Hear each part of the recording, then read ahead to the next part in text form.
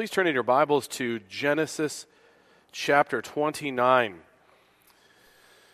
We are into the life of Jacob. Jacob is one of the more colorful characters in the Scriptures. That's probably an understatement. And he has just come off a spiritual high, maybe the first real spiritual high of his life, I'm sure, given what we know about him before he has this dream of the ladder, so-called Jacob's ladder. That dream confirmed for him, coupled with God speaking to him, that God is not just a legend or a myth of Abraham and Isaac. He is the God who is near. He is his God who has made promises to him, covenant promises. And this is very personal and life-transforming for Jacob to have this encounter with God. And it changes him. Now, yes, it has changed him, but this is still Jacob. And Jacob has shaping influences over the years, a way of working in the world, a way of viewing things that will die hard in his life. Spiritual maturity for any one of us will involve some hard knocks for sure. The chiseling effect will have some pains at times. It doesn't mean God doesn't love you. In fact, it's a sign of God's grace to you that he works things in your life to take off those rough edges. And Jacob has a lot of rough edges.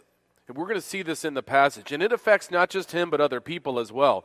It's the hard truth about the road to spiritual maturity. But the ladder in that dream, that spurs him on to trust God for whatever's coming next. Even though he was alone, even though he couldn't go back home because of Esau, he had a mission to find a wife and to prepare himself for whatever it was that God would do with him next, knowing that God had promised him to make him a great nation just the way he had promised Abraham and Isaac before him. Now, let's turn to Genesis 29, and I will read God's inspired, inerrant, holy, and authoritative word, verses 1 through 30 of chapter 29 in Genesis. Then Jacob went on his journey and came to the land of the people of the east. As he looked, he saw a well in the field, and behold, 3 flocks of sheep lying beside it, for out of that well the flocks were watered. The stone on the well's mouth was large, and when all the flocks were gathered there, the shepherds would roll the stone from the mouth of the well and water the sheep, and put the stone back in its place over the mouth of the well. Jacob said to them, "My brothers, where do you come from?" They said, "We are from Haran." He said to them, "Do you know Laban the son of Nahor?" They said, "We know him." He said to them, "Is it well with him?" They said, "It is well. And see, Rachel, his daughter, is coming with the sheep." He said, "Behold, it is still high day. It is not time for the livestock to be gathered together. Water the sheep and go pasture them." But they said, "We cannot until all the flocks are gathered together and the stone is rolled from the mouth of the well. Then we will water the sheep."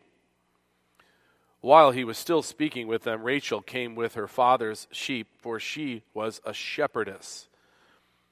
Now, as soon as Jacob saw Rachel, the daughter of Laban, his mother's brother, and the sheep of Laban, his mother's brother, Jacob came near and rolled the stone from the well's mouth and watered the flock of Laban, his mother's brother. Then Jacob kissed Rachel and wept aloud. And Jacob told Rachel that he was her father's kinsman, and that he was Rebekah's son. And she ran and told her father. As soon as Laban heard the news about Jacob, his sister's son, he ran to meet him and embraced him and kissed him and brought him into his house. Jacob told Laban all these things. And Laban said to him, "Surely you are my bone and my flesh." And he stayed with him a month. Then Laban said to Jacob, "Because you are my kinsman, should you therefore serve me for nothing? Tell me, what shall your wages be?" Now Laban had 2 daughters. The name of the older was Leah, and the name of the younger was Rachel. Leah's eyes were weak, but Rachel was beautiful in form and appearance. Jacob loved Rachel, and he said, "I will serve you 7 years for your younger daughter, Rachel." Laban said, "It is better that I give her to you than that I should give her to any other man. Stay with me." So Jacob served 7 years for Rachel, and they seemed to him but a few days because of the love he had for her.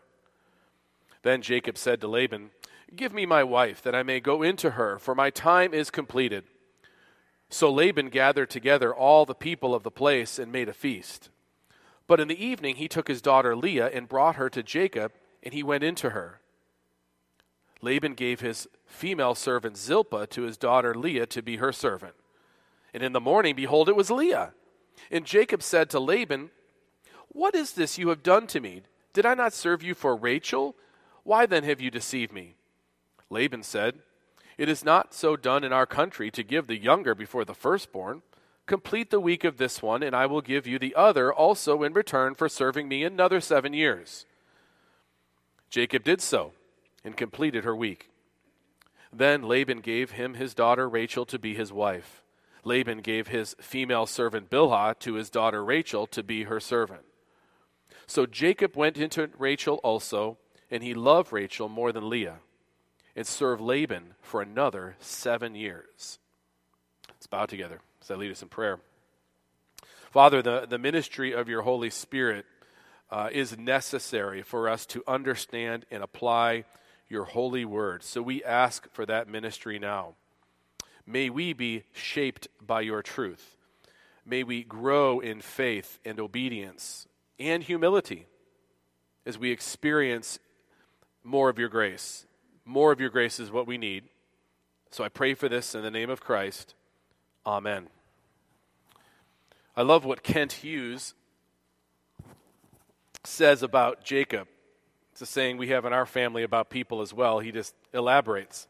He said, Jacob was a piece of work, but he was also a work in progress. What takes place here and in the following episodes is the ongoing education, equipping, and completing of Jacob, the father of the 12 tribes of Israel. Jacob is not the same person he was before he met God in that dream.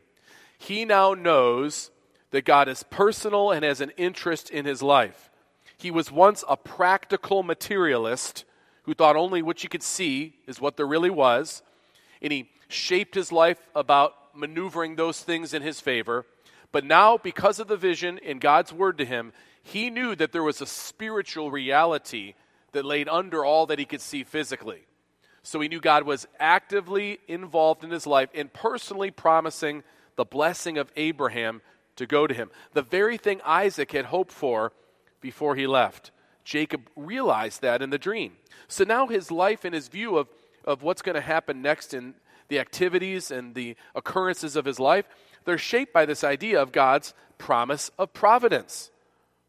To this point, he has not been a man of strong faith at all, maybe no faith at all until this encounter. He has not been a humble man. He's not been an obedient man, not to God's standards by any means. Think of all the things he did in deception and such. He's not been concerned for God's will in his life to this point. To some degree, we can relate with Jacob. Even if you're in the faith, you have rough edges, maybe things from the past or your influences around you that make you think and act a certain way. You know the Lord's working on you. Those things are getting honed, the rough edges chiseled off. But still, there's hard knocks that come with this. And Jacob puts this in full display. Really, spiritual progress or growing spiritually, becoming more mature spiritually, this means growth in our faith in God. This means growth in our humility before God. This means growth in our obedience, following God. And all of this still comes with a heavy dose of God's constant grace. And that's what's on display, I believe, in the life of Jacob for us in this chapter especially. I want us to take the first half of the passage and think of Jacob's faith or his lack thereof and what that means. Then also his struggle with obedience that's on display again. Then the second half of the passage, let's consider the process of humility that God works in Jacob's life, the trials that come into his life for Jacob to grow and learn more about himself. And then also, all the while, having an eye to the grace of God that is constantly needed for Jacob to be the person God calls him to be, and for the promises that God has given to him to actually come to pass through his life and family. Let's first look at this need for growth in faith and obedience in his life, and by connection, our own lives. Let's look at the passage. It's a colorful passage, to say the least. Jacob has met God personally. He's heading off now to go towards the Ur of the Chaldees, where Abraham, his grandfather, is from. Isaac went to find his wife, Rebekah. Then Jacob went on his journey and came to the land of the people of the east. As he looked, he saw a well in the field. Now, you've got to imagine that his parents told the story over and over again of how they met. I'm sure you do that in your own household. How'd you meet mom and dad, or how'd you meet aunt and uncle? And we tell the story. The story of how Abraham's servant, probably Eliezer, was sent to find a wife for Isaac, and he went to the well. A well is a communal gathering place where you're going to meet people who are part of the larger community. You'll get the picture of what's happening there. Yes, it's for the flocks, but people also go to get their own water there. And throughout antiquity, wells were places where lots of city interaction in social interchanges happen. And here he is, and he sees this well. It's different than the well that Eliezer was at looking for Isaac's wife, but nevertheless, the same dynamics occur. You'll notice something about this scene. There are these flocks laying near this big opening to the well with a heavy stone on it. And the flocks are laying there, and the shepherds are laying around there. And Jacob's wondering, what's happening here exactly. So he says, "My brothers, where do you come from?" They said, "We are from Haran." He said to them, "Do you know Laban, the son of Nahor?" They said, "We know him." Now, I want to pause for a moment and make a point about where Jacob's faith is here.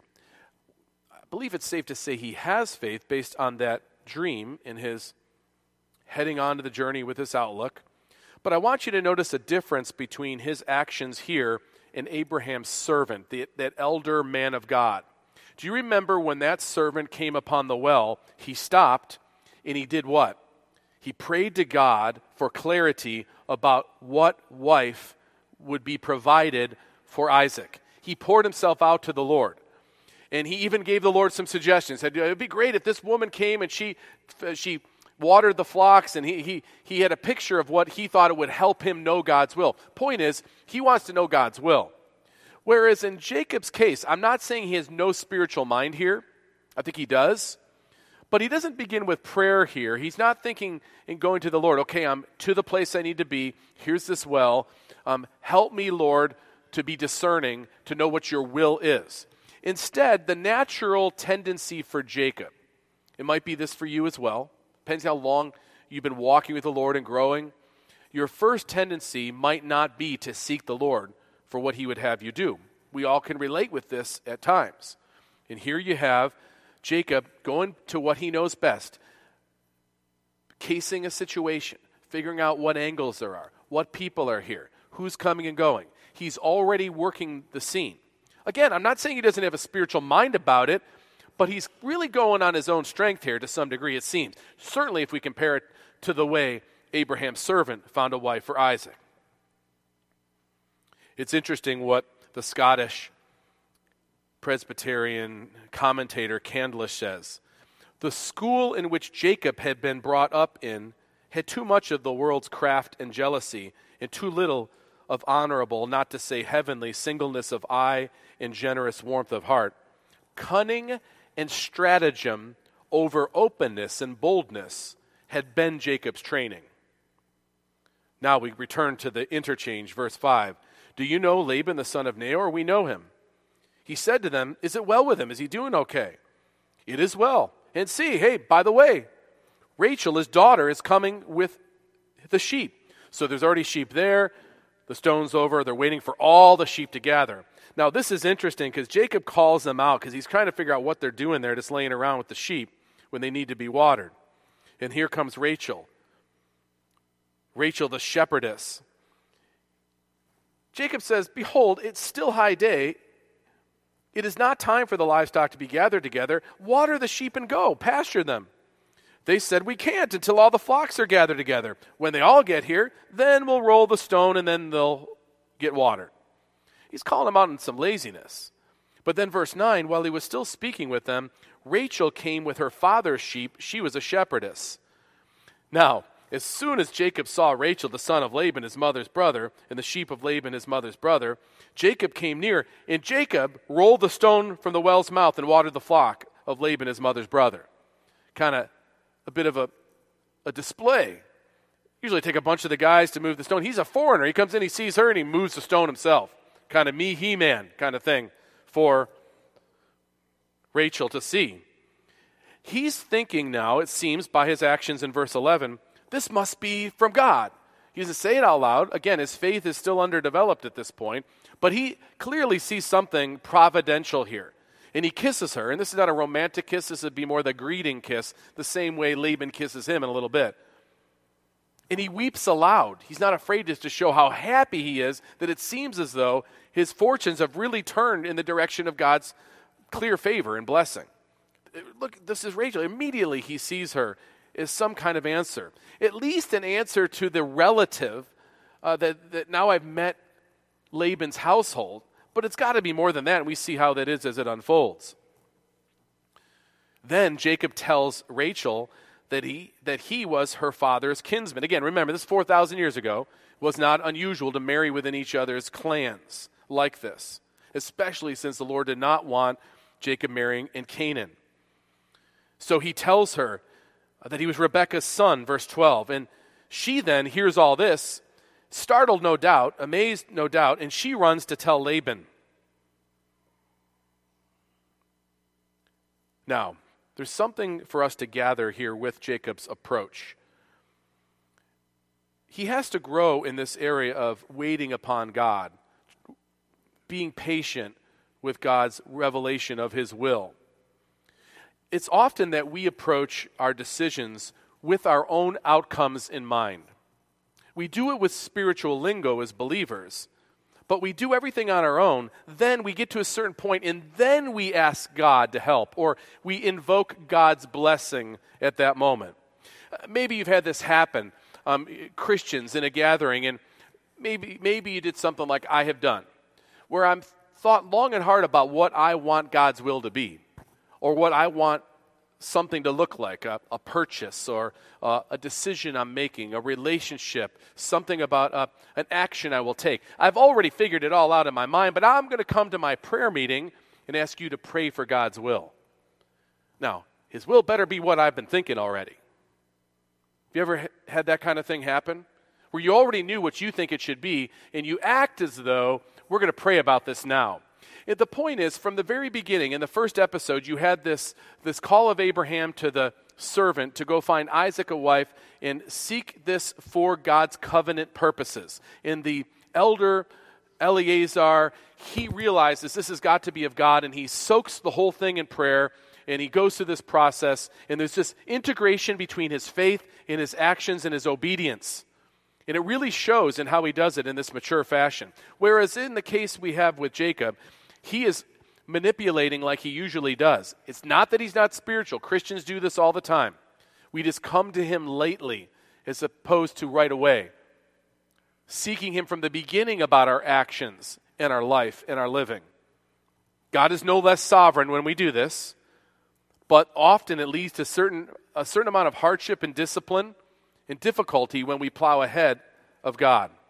Much of the hard knocks that Jacob endures is because he's trying to run ahead of God, trying to manipulate situations on his own, then asking for God's approval later. Regular checkpoints are important in all of our lives for this. Hopefully, you have a relationship with your spouse like that. How many dumb decisions has my wife kept me from? One cannot number. But this is what we do for one another when we sometimes plow ahead. When we do want to ask each other for godly opinions on something we're about to do, be genuine when you're asking somebody. Because when they tell you that, no, it doesn't seem like that does match up with God's will, or have you thought about this or thought about that? If you're defensive and you ask them, then you can know that probably you're already bent on the answer you want. Couldn't be more practical than this in our lives all the time. Now, that's the first half of the story, the faith that still got to develop in Jacob's life. We see where it's gotten him now. He's now going to meet a man who is going to deceive the deceiver. He is about to meet his master as it relates to deception. He thought he was good. Laban's really good when it comes to this act of deception and swindling and slighting. Now we see God humbling Jacob to make the faith that Jacob has more practical. The more humble we are, the faith God's given us takes on more application in our life. We look for his will more because we're humbled by the fact that usually when left to our devices and our decision, it doesn't go so well. But Jacob hasn't had much of that in his life yet. Only a little bit. So this need for growth in humility and God's grace will be on full display with Laban. Look at verse 13. As soon as Laban heard the news about Jacob, his sister's son, he ran to meet him and embraced him and kissed him and brought him into his house. Jacob told Laban all these things. Now, pause for a moment. What did he tell him? Now, do you remember once again back to the story of Abraham and his servant? The servant, when he met Laban and Nahor, what did he tell him? He told Laban and Nahor, that Isaac is the son of Abraham. Abraham was called from the Ur of the Chaldees by God, Almighty God. And Almighty God promised Abraham he would make him a great nation, and he would bless all the nations. He tells the covenant of grace story to Laban and Nahor so that they would give Rebekah to Isaac. This case, we only know, at least on display, that Jacob's saying, hey, I'm your relative. We're kin. Now that's powerful, and there's spiritual significance. For all I know, Laban went back and thought of all that, but there's no evidence that Jacob got into the covenantal significance of him marrying Rachel. It was on the earthly level of, hey, this is amazing. I traveled all this way and I found you and I'm related to you. Laban said to Jacob, surely you are my bone and my flesh. So there's a great joy. Now that welcome doesn't last that long, but it lasts a month. So he stays with them a month. And we understand that there's some labor that happens. Jacob's working. He's not just sitting there lazily. He's probably helping tend the flocks and such. And a month goes by. Now, make no mistake, Laban is a shrewd one. He remembers the story. He remembers what happened when Eleazar came. What did Eleazar come with? Tens of thousands of dollars. Remember all that he poured out upon the family? What's Jacob got? Nothing. Not a thing so far. In fact, he's on the run from his older brother, and he can't go back anytime soon. Laban sees an opportunity. He sees a vulnerable Jacob. Now, look at what he does. It's masterful. Then Laban said to Jacob, because you're my kinsman, should you therefore serve me for nothing? Okay, you know something's coming. What will your wages be?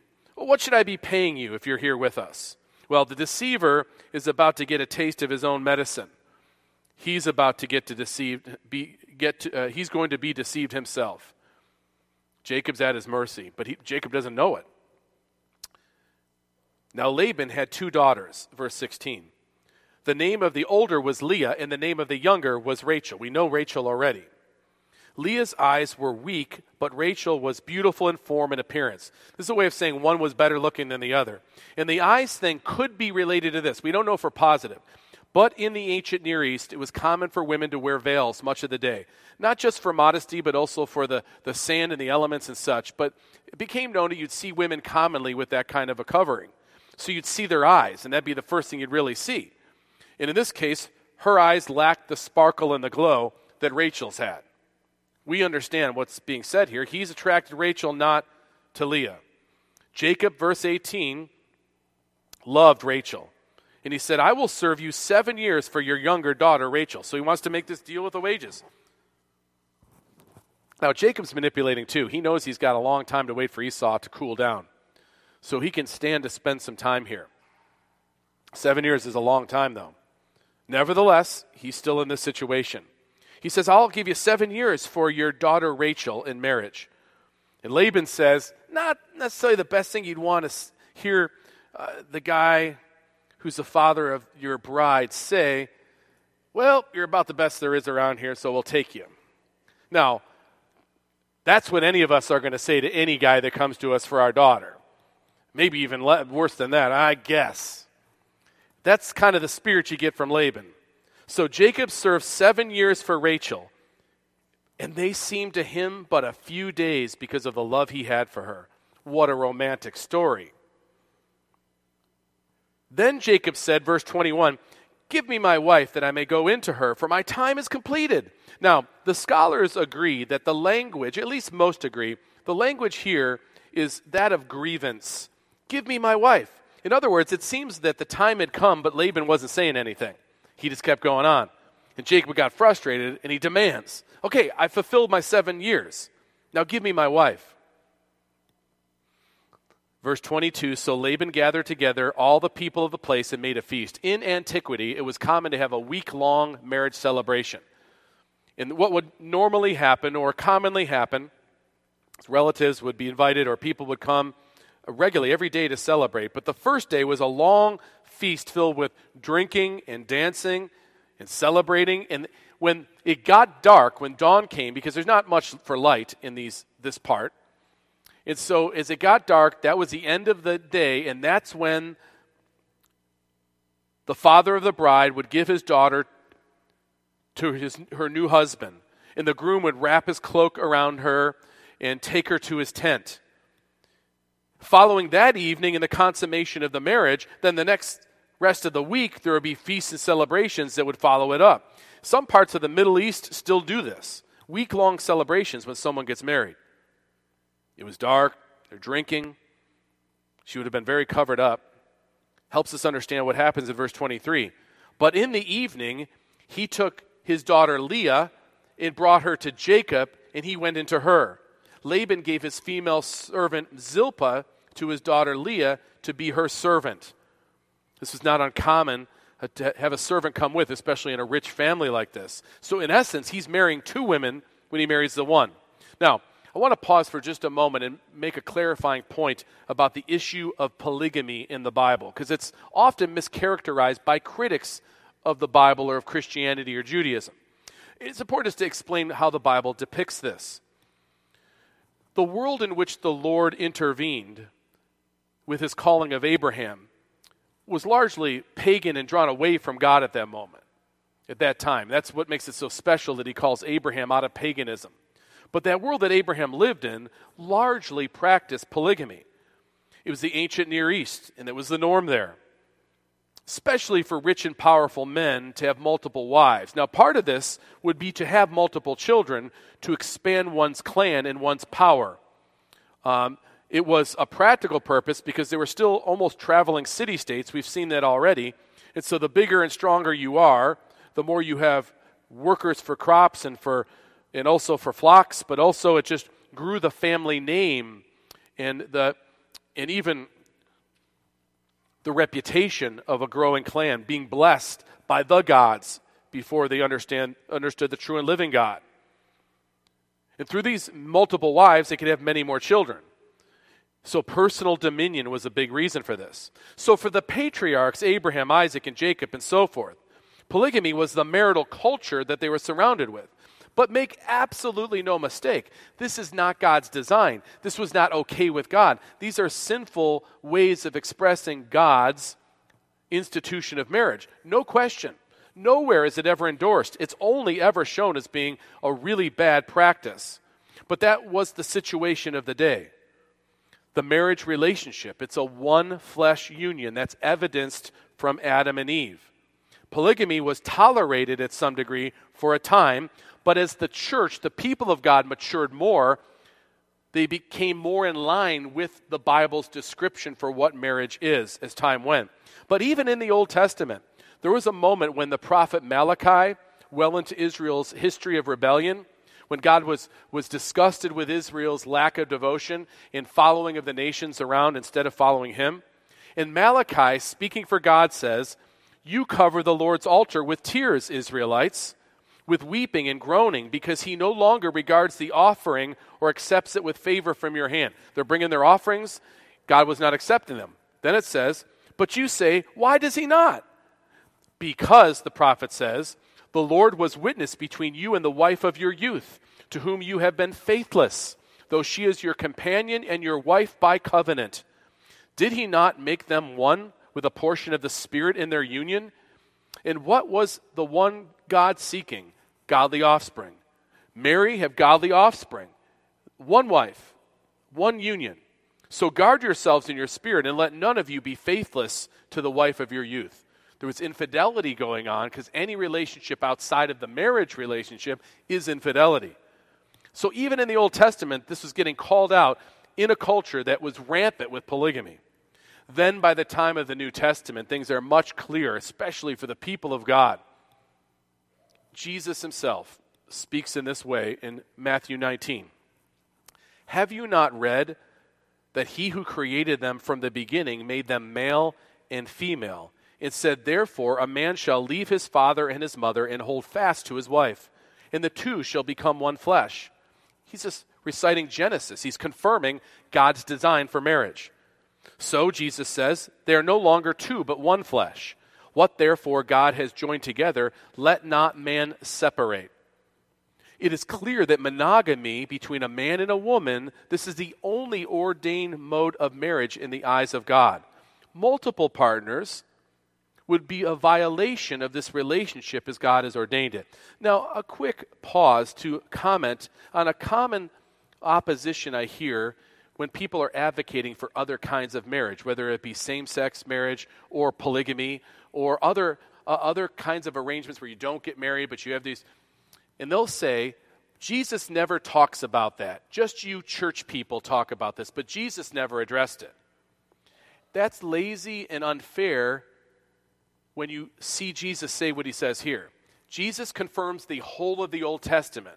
Have you not heard what is said? And he does so multiple times. So when he lays out what marriage is so clearly in Matthew 19 and in other places, he's necessarily eliminating anything outside of that picture. He absolutely does speak and address these issues every time he confirms the whole of the prophets in the law. And then he continues to explain further with more details about our relationships. And then the apostles, with that information, apply it even more clearly. But back to our text. In verse 23, in evening he took his daughter Leah and brought her to Jacob. He fools her. In the morning it was Leah. Verse 25, and Jacob said to Laban, and I hope you remember the story of how Jacob fooled Isaac and Esau. And now listen to what Jacob's saying. What is this you've done to me? Did I not serve with you for Rachel? Why then have you deceived me? Why then have you deceived me? What words for Jacob of all people, the supplanter, to say? Remember the words of Isaac to Esau when Esau realized he got swindled by his brother? Esau says, your brother came to me deceitfully, and he has taken away your blessing. Now, the response of Laban, if it's not humiliating enough to fall prey to Laban like Jacob did, do you see what's happening? Jacob's being brought low from his pride and his manipulation.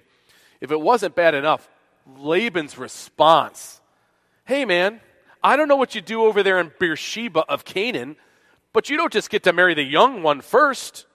You got to marry the old one first. I'm sorry you didn't know that.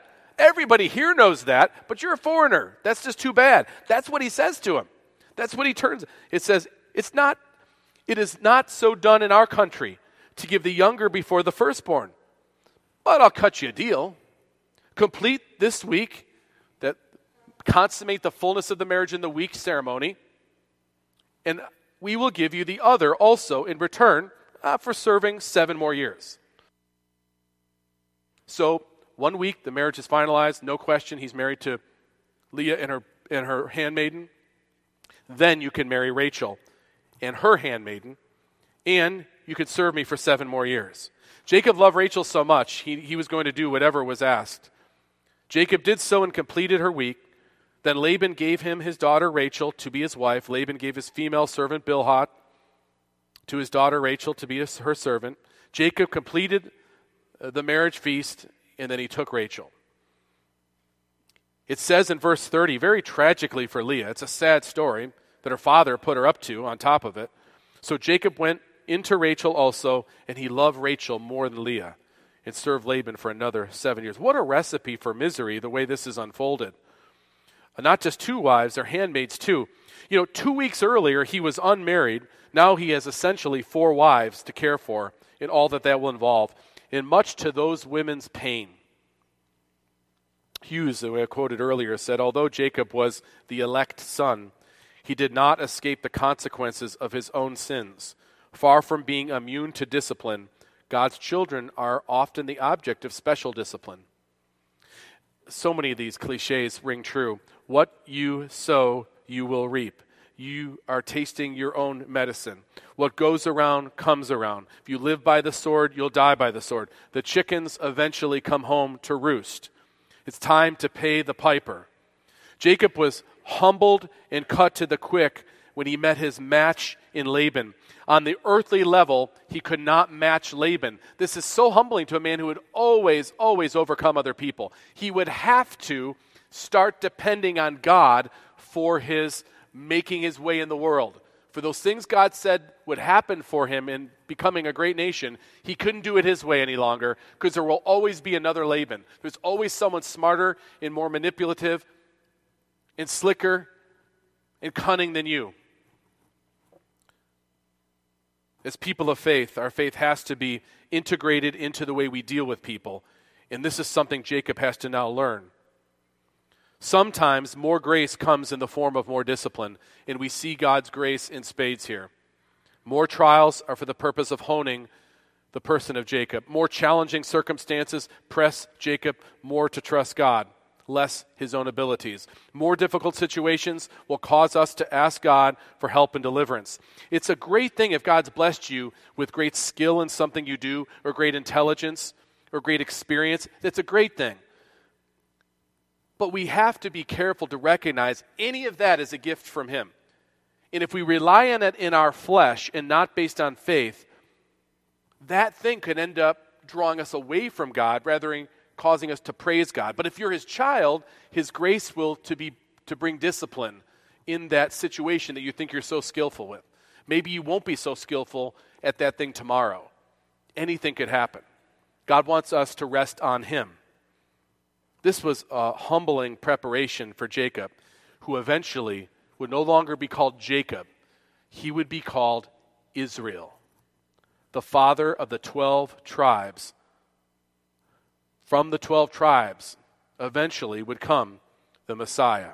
Jacob was living off the dream. He was living off the dream of the ladder, but it probably did not start out like he thought as he sat there thinking, I went from bachelor to 4 wives, and for 7 years working for Laban. The ladder, it depicted commerce between heaven and earth, as one scholar said, that there is an actual spiritual reality working itself out in the here and the now, and God is sovereign over that process. God was working providence between heaven and earth, including Jacob's life and these events. So much grace poured out on Jacob. When you think about it, he has 12 sons and 1 daughter born to these 4 women. 8 of the tribes will come from Leah. It may be true that Jacob mistreated and despised Leah, but God did not, blessed her with these 8 tribes. In fact, one coming from Leah is Judah. From the tribe of Judah comes Jesus. From Leah, ultimately. God's work goes on and his grace is given despite even human failures. Because we know of the ladder, that the ladder really is looking ahead to the one who oversees it all. You remember when Jesus says to Nathanael, I say to you, you will see heaven open and the angels of God ascending and descending on the Son of Man.